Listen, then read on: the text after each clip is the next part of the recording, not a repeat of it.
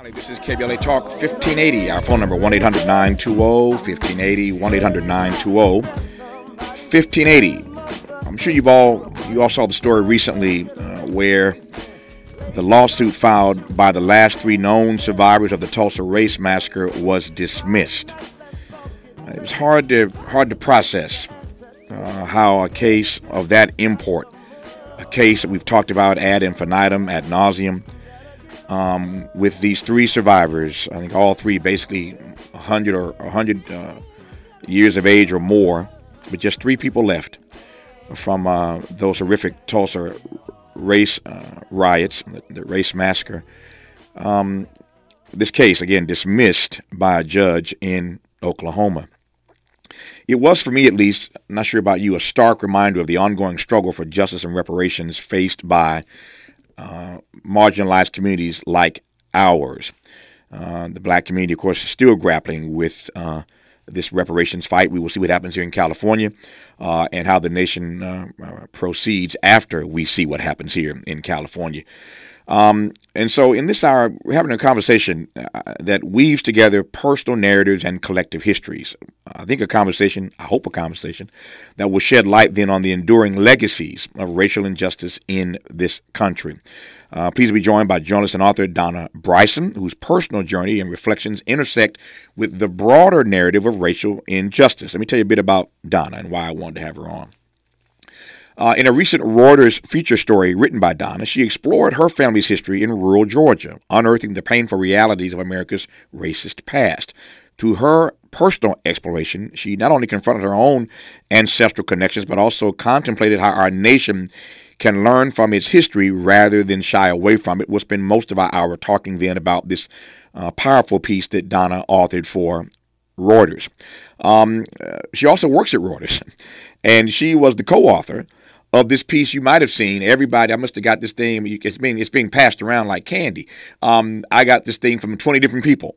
People kept texting it to me. So you probably saw the story that she co-authored that shows that many of America's political elite, including presidents, Supreme Court justices, governors, and legislators, descend from ancestors who enslaved people. The chart, the graph, the photos of who these persons are was arresting by itself.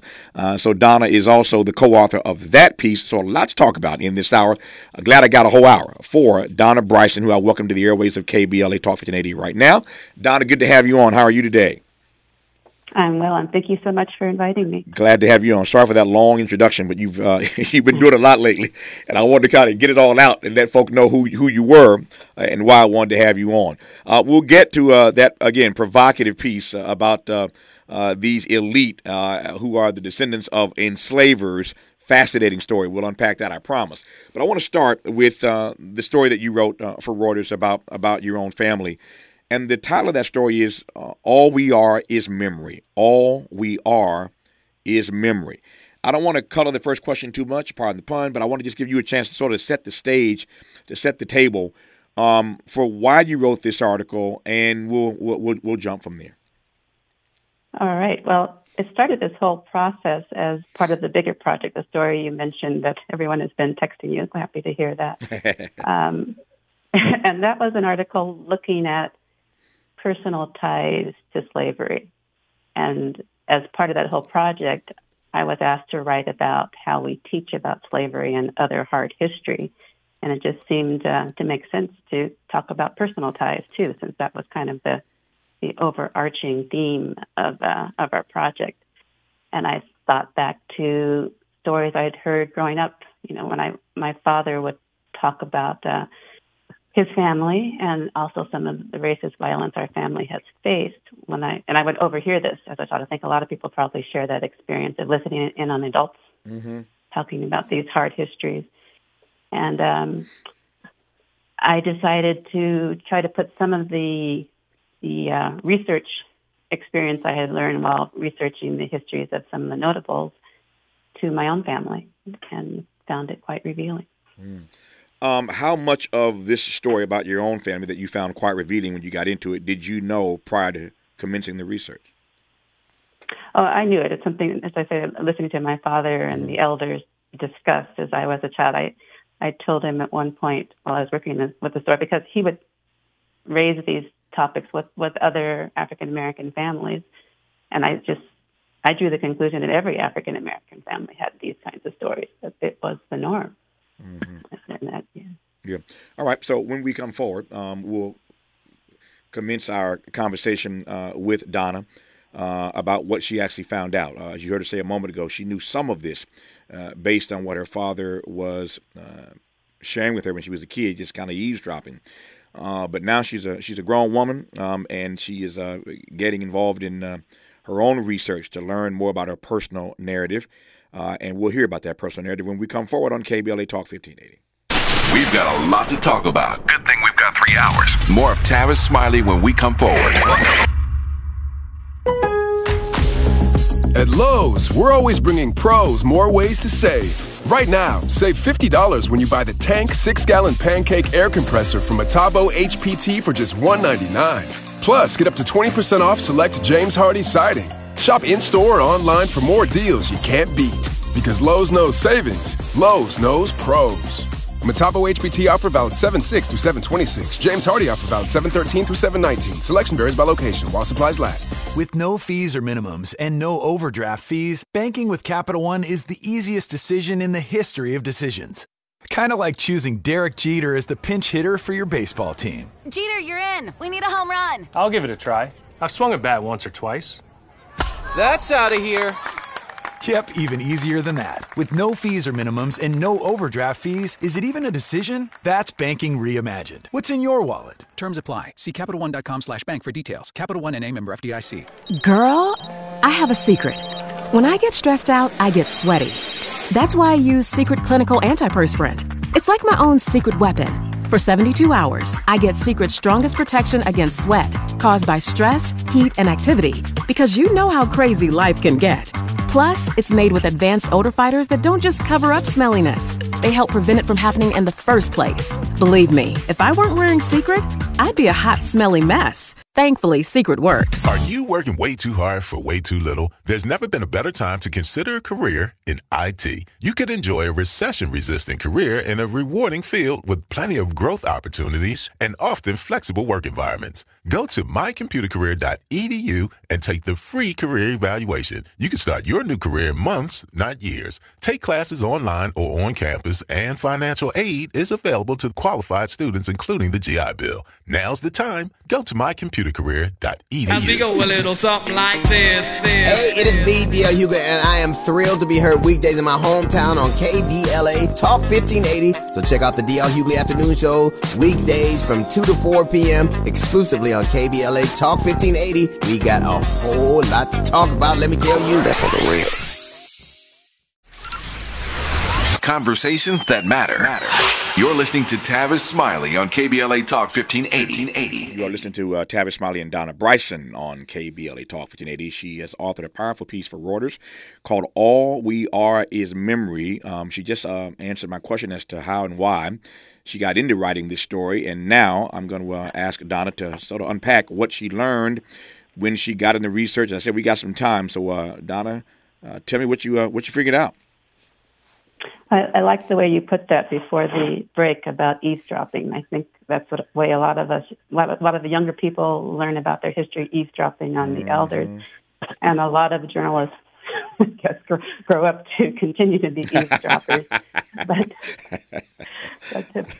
but you do have to do a little bit more of, I guess, trying to document if you're going to move from family history and oral history to writing a story. Mm-hmm. And I said about it in much the same way we said about, as I said earlier, researching genealogies of notable Americans, looking for census reports, looking for newspaper articles, looking for memoir. And there were some gaps. You won't be surprised to hear, I'm sure. If we can go back to every census until we get to the census of 1860 and 1850, which are accompanied by slave schedules, and those schedules have no name. They have age ranges sometimes specific ages of African Americans who were enslaved, race, I guess I would say color, whether they were male or female, and an idea of their age, and that was it. It can feel like a wall you reach if you're an African American researching family. I think like a lot of people during the pandemic sent off a saliva test to one of these genealogy companies, and I got back a family tree that had names. Some names I had heard from my father, of course, but it only went back as far as 1834, the year my father's great-grandfather was born, presumably in slavery. But even that I was not able to document beyond that, just the presumption given the year of his birth. And so there was that document. There were documents about my grandfather who had served in World War II, able to find his name on the ship registry of returning troops, which was delightful for me to see. It had explained that he was in the Quartermaster's Corps, and I had seen his gravestone. He has a gravestone like you would see at any military cemetery, though this is in a small cemetery in a small town in Florida. And it's been weathered with age, and I was never able to make out those three initials after his name. And now I know it's Quartermaster's Corps, QMC. Mm-hmm. So those are things I was able to put my hands on and to document. But there were other things I was not able to document. My father's grandfather was lynched. He was tarred and feathered. Those were the stories that my father heard. He never met his grandfather. He was told that his grandfather was lynched before he was born. The death certificate I was able to find puts it maybe a year after my father was born, but my father was a baby, so we didn't necessarily know all those details. This would have been his grandfather, so my great-grandfather, who was a craftsman, a brick mason. He was a mechanic. My father was told that he had a little garage near the house in Commerce, Georgia, and he was a merchant. He had a store. His name was General Bryson, and he had a store that was called General Store. As my dad says, that it was a general store. It sold all kinds of things. Yeah, you'd be a lot better off if it were the general store that we know today. Yeah, but I digress. Go ahead. Exactly, and even that was hard to find in census records. Census records didn't refer to him as being a shopkeeper, but did find a map of Commerce, Georgia from that period that shows the house and the building next door that's in the garage, and a building that seems to be labeled a shop. So there's that too that they can put your hands on. My father was told that it was possible that General's success as a merchant was upsetting to white supremacists in town, and that he was pulled from his store and tarred and feathered and died as a result of that attack.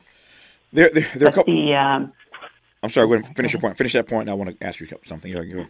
I was just saying, but the death certificate I was able to find does not refer to those kinds of injuries. It says he died of heart failure.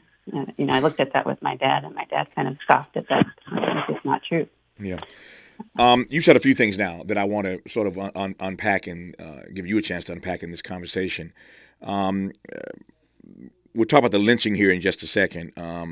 It is for many of us, common knowledge that there were lynchings that happened every day in this country. So nothing new about that. It's quite another thing to discover that your grandfather, that your father's grandfather was lynched. That's a big deal. And I want to ask Donna a couple questions about this lynching in just a second here. But before I do that, I want to go further back into her story about the delight that she said she felt when she discovered that one of her ancestors was one of the troops. Tell me more about that, Donna. I'm specifically interested about your use of the word delighted. What made you so delighted when you learned about your ancestor being one of the troops? Well, it was documents that connected stories my father had told. My father talked a lot about his father having served in World War I and having served in Europe, and stories about him coming back. And he learned French while he was in Europe. and my grandmother learned French from school. And my dad would say that the two of them would speak French when they didn't want my dad and his brother to know what they were talking about. So these are Yeah. Connecting a family story to looking at these documents. He was one of many people on that ship coming back from France, and here was a kind of a document that underlined a family story, a historical document that underlined a family story. Yeah. Not too often that we hear black folk in that era talking French in front of their black kids to make sure that they couldn't understand what they were saying. It's a delightful story, and I'm glad you shared it. Let me move to this other issue that you raised, that you discovered in your research about the lynching. As I said a moment ago, we all know our history with regard to lynchings, and these lynchings were happening literally every day, multiple times a day in this country. So nothing new there. But it seems to me that it is something altogether different when you do the research and get more detail about a family member who was in fact lynched. And then you find the death certificate and it says heart failure. Technically, we all die of heart failure. No matter what you have, you die when your heart stops beating. So I guess technically it is true, but it is a lie, obviously. He was lynched. But just tell me more emotionally how you processed learning and getting more detail about a lynching in your own family. Not that far back, frankly. Not that far back, exactly. And I should stress that it wasn't a new story to me. I had grown up listening to this story and listening to other African-American families, as you point out, share these kinds of stories. What was new for me was trying to document it. And I guess in a way, distressing to see how difficult that can be. You're probably aware of the work they've done to put together the Museum of Lynching, the Memorial of Lynching. And that involved many, many researchers trying to pin down details. And then there's a new book just last year, Margaret Burnham's Hands Now Known, which also is an attempt. She's a university professor. She has grad students to help her do the research, and she was able to document many, until then, undocumented lynchings, but she wasn't able to pin down everything. She opens the book with one that she wasn't able to pin down, and that was very interesting to me because I'm working on pinning down a lynching, and I wasn't able to pin it down. Mm-hmm. As she says, the lynching she opens her book with, there was, reporters at the time must have decided it wasn't worth reporting in the white newspapers, and maybe nobody went to the police, or certainly nobody opened a case. And I kind of followed her lead into the NAACP archives, where you can see attempts to document. The NAACP includes newspaper articles about lynchings, but it also, you can, looking through the archives, you can hear, in a way, I feel like I could hear it, but it was letters and memos among NAACP officials just expressing the difficulties, the fear of witnesses, and the difficulties of even in real time documenting these murders and these atrocities. And of course, I'm coming back many years after the fact, trying to document and running into the same problems. One of the things I did was go to Commerce, my father's hometown in Georgia, and sit down at the microfiche machine, the reader in the library, and just start going through the newspaper from that time. Spent all day. I went on a day when the library opened early and closed late. So I was there almost 12 hours, a little bit of time for lunch. Yeah. Couple questions here. One, is there, even though you knew some of this stuff, is there, I'm trying to find the right word, you tell me because I wasn't there, obviously. Is there an anxiousness? Is there an anxiety? Is there an anticipation? When you're spending that much time researching your family history for this story for Reuters, you tell me, what's the feeling? What's the emotion? It's interesting you should ask, because there's two things. There's one, as a reporter, I want to find the documents, right? Mm-hmm. and when I'm not, there's an anxiety. But also, the reading I had done in Burnham's book and in the NAACP archives, it's agonizing to read details of these deaths and these attacks. And so, do I want to read those kind of details about relatives? I don't know, because I didn't get a chance. I don't know how I would have reacted if I'd had the chance to see it in black and white that way. But so there's a lot of things going on. Yep. When you learn more about your own family history, what impact does that have on the life that you're living today? I'm just curious as to how it impacts you when you learn what you discovered in your research process. We were talking earlier about the eavesdropping, and my father now lives in San Diego, and I flew to San Diego to sit down and interview him, as a reporter does. It's very difficult to interview a family member about things that family member knows you know. Mm-hmm. You have to get them to repeat stories, but he was willing to sit down, and I made sure that my child came with me, become part of that chain of eavesdropping, I suppose. Mm-hmm. My child's name is Tanvi, and Tanvi helped me by recording on my iPhone that conversation, listening and recording, but at one point intervening to say, Mom, I had told my dad that I had grown up hearing these things, but we'd never had a one-on-one conversation about it in that way. And Tanya says, but Mom, you've never had that kind of conversation with me. She's kind of calling me on it.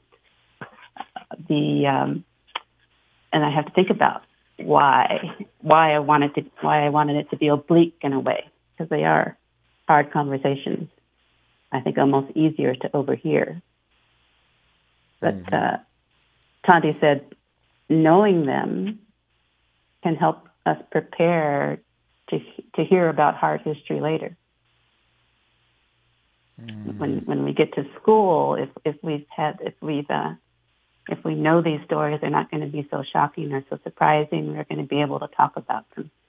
I wonder, Donna, if you felt to your point now, I wonder if you felt an added pressure, not just one because you were being called out by your child for not sharing with you stories that you eavesdropped on when you were a youngster.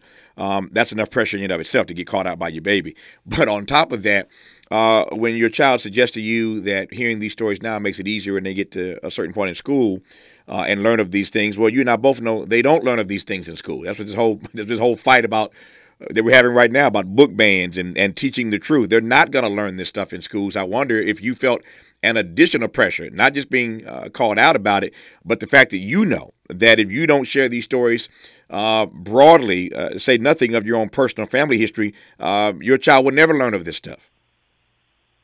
Yes, you are right. The debate over history and over what might upset someone to hear, it's new, I guess, but it's also in a long line of sugarcoating slavery and lying about slavery in our textbooks, in our media, and I think part of the reason it's become so contentious now is that is ending. I think we have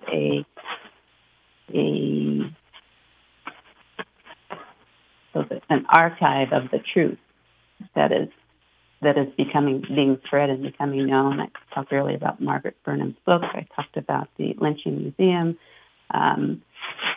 All of these antebellum homes, these gracious homes that were built by slaves. At one time, people would go and have weddings there. But now, more and more, you can go to these homes and learn about the lives of the African Americans who toiled there. So it's harder and harder to lie. And I think that's why it's become so contentious. Yeah. There's the backstory, at least some of it, as much as I can get to, about Donna's family and what she learned in researching her own personal narrative.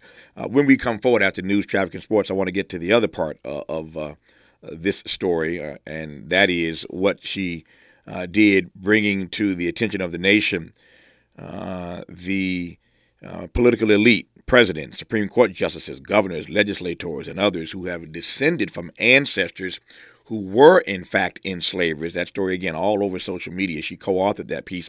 We'll talk about that part, as we say, that part, when we come forward on KBLA Talk 1580.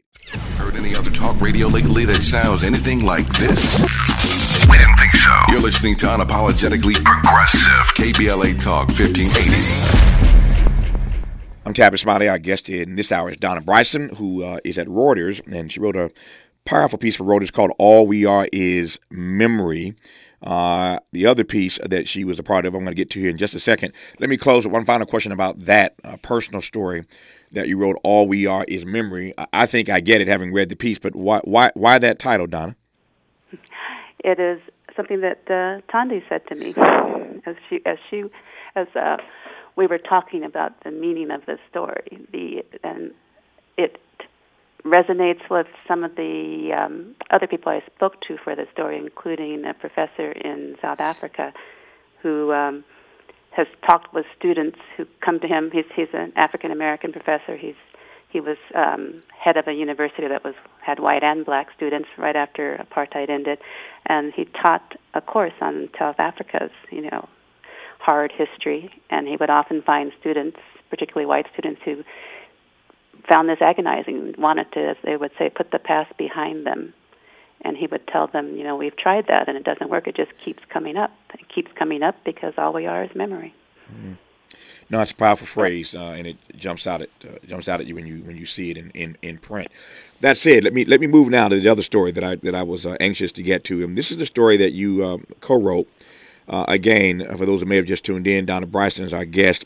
She works at Reuters, and beyond this piece that she wrote about her own personal family history, called All We Are Is Memory, she was part of the team that wrote this story that shows that many of America's political elite, including presidents, Supreme Court justices, governors, and legislators, descend from ancestors who were enslavers.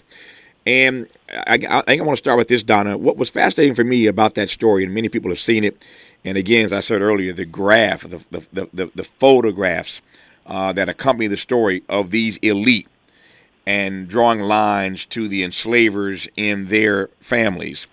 It was arresting. It was hard to sort of turn away when you see it. You recognize all these faces, and you start reading to see, okay, whose family had enslavers in it, and you want to know the backstory. So the photos made it undeniable when you see who these persons are in our body politic today, knowing that they descend from enslavers. So it's hard to turn away. The part that got me, though, was that it was so fascinating even for me to want to read and dig into, even though I couldn't have been surprised. I mean, this is America. So I couldn't have been surprised that many of these persons would have been descendants of families who enslaved, and yet it was impossible not to want to read it, not to want to dig into it. What do you make of that irony? I think what we did was make it personal, which makes it real in a way that history is not always for people. Mm-hmm. You say it's hard to turn away, and when it's your family, it's hard to turn away. Yeah, mm-hmm. and it also, I think, it brings to clarity how close this era was. One of the historians we spoke to for this story says, not simply that it was just a few generations away, but that it was a few conversations away, which really resonated with me because I think of journalism as being about informing conversations, sparking conversations, and it really just felt that it felt real after going through this exercise for us, and I'm interested to hear that as a reader it also made it feel real to you. Yeah. I'm going to put you on the spot and have you pull out a few people. There are many that were featured in the story, and I'm going to ask you to pull out a few of them and just kind of give the audience a taste of what you all laid out in the piece. Again, there are many people who are featured here, but it was again just sort of arresting to see the photos of these people and to learn more about their personal backstories. So let's walk through a few. I'll let you choose who you want to choose, but a few of the persons who made the list, including, as I said, presidents and Supreme Court justices, governors, legislators, all well-known Americans who are the descendants of enslavers. So Donna, pick out a few and let's walk through them. Well, the biggest pool we were looking at were the members of the last sitting Congress, not the current sitting Congress, because it has turned out to take a lot of time. We weren't able to finish before the last election. So 100 members of that last sitting Congress, and that's Republicans like Mitch McConnell and Lindsey Graham, Democrats such as Elizabeth Warren and Tammy Duckworth, every living president except Donald Trump, whose ancestors came from abroad after the period of slavery, 11 governors in 2022, including Asa Hutchinson from Arkansas and Doug Burgum from North Dakota, and 2 of the 9 sitting Supreme Court justices, Amy Coney Barrett and Neil Gorsuch. The fascinating thing that many people were commenting on is that Donald Trump, as you mentioned, is not in a family where he descends from enslavers, but Barack Obama is. So from his mother's side. From his mother's side, yeah. So what kind of response did you get to that reality that Donald Trump is not and Barack Obama is?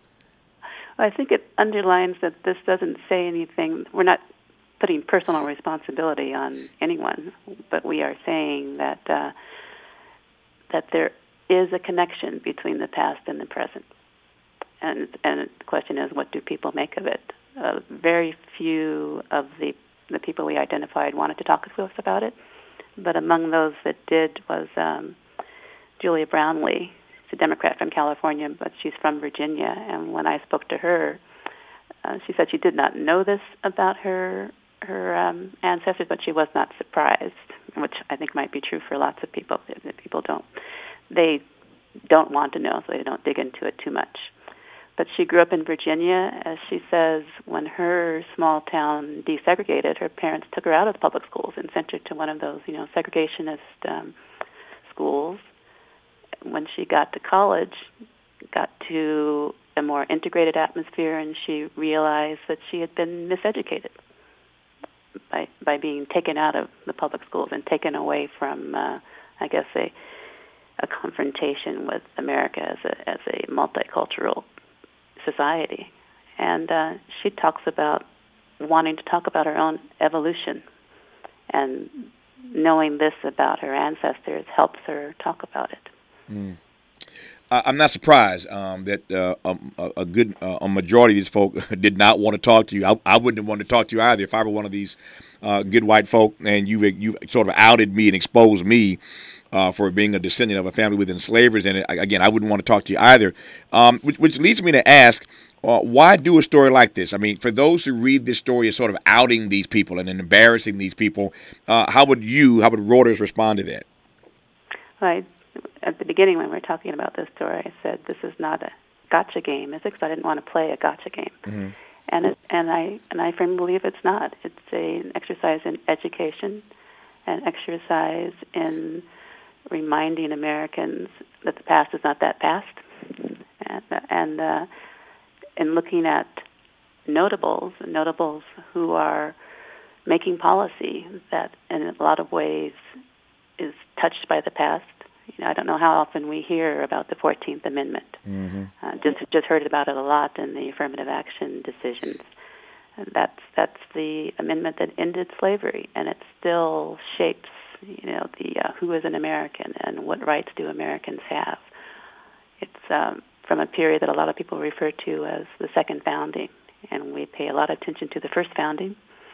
Somehow easier to talk about throwing off the shackles of British rule, but we can also learn from the Second Founding, when African Americans were able to throw off the shackles of racist chattel slavery in this country. As I said, the story was sent to me countless times by people all across the country who wanted to make sure that I saw it. Indeed, I did repeatedly. When we come forward, Donna Bryson, I'm curious as to the kind of response that Reuters got, the kind of response that she and the team of writers and editors, what they hear when they push this story out, letting us know that these presidents and Supreme Court justices and governors and others are descendants of ancestors who enslaved people. What did they hear? I want to hear about that when we come forward on KBLA Talk 1580. This is KBLA Talk 1580, where hate loses and love wins. Donna Bryson, you mentioned earlier that many of the persons whose genealogies you all dug into at Reuters, these notable Americans whose, again, genealogies you unearthed, did not want to talk to you for the story. No surprise there. But I'm curious as to what kind of response you and the writers and editors and Reuters heard from everyday people when this story was released. Some of the response echoes a little bit what you were just saying, that we were seen as outing these notable people. I disagree with that, but we definitely heard it. We also heard from people who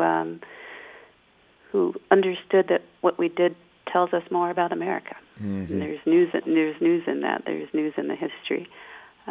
One of the people I spoke to after the story was published was more in response to a timeline on reparations that I had prepared.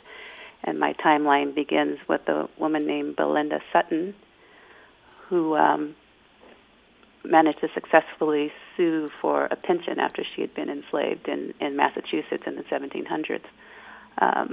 I spoke to a woman named Kiera Singleton who runs the Royal House and Slave Quarters, a museum in Massachusetts, and who points out that Belinda won in court, but had to keep going back to court to get what the court had said she was owed, and these stories of persistence and I guess the arc of history is sometimes quite slow. Maybe doesn't even always lead to justice, but to have these kinds of stories highlighted, I think, is important to a lot of readers.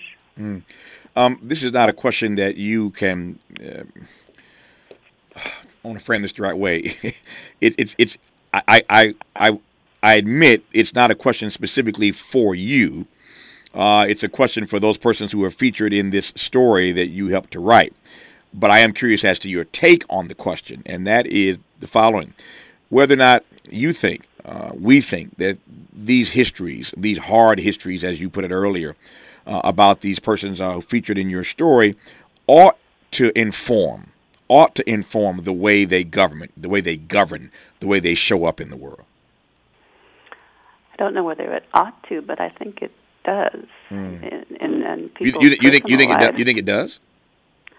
I do think. I mean, one of the things we also did for this project was a survey, and we found that people who knew that they had slave-owning ancestors were, for example, more likely to support reparations. Mm-hmm. I'm not saying that ought to be the way, but it certainly seems to have some impact on people's thinking about themselves and their country and the future.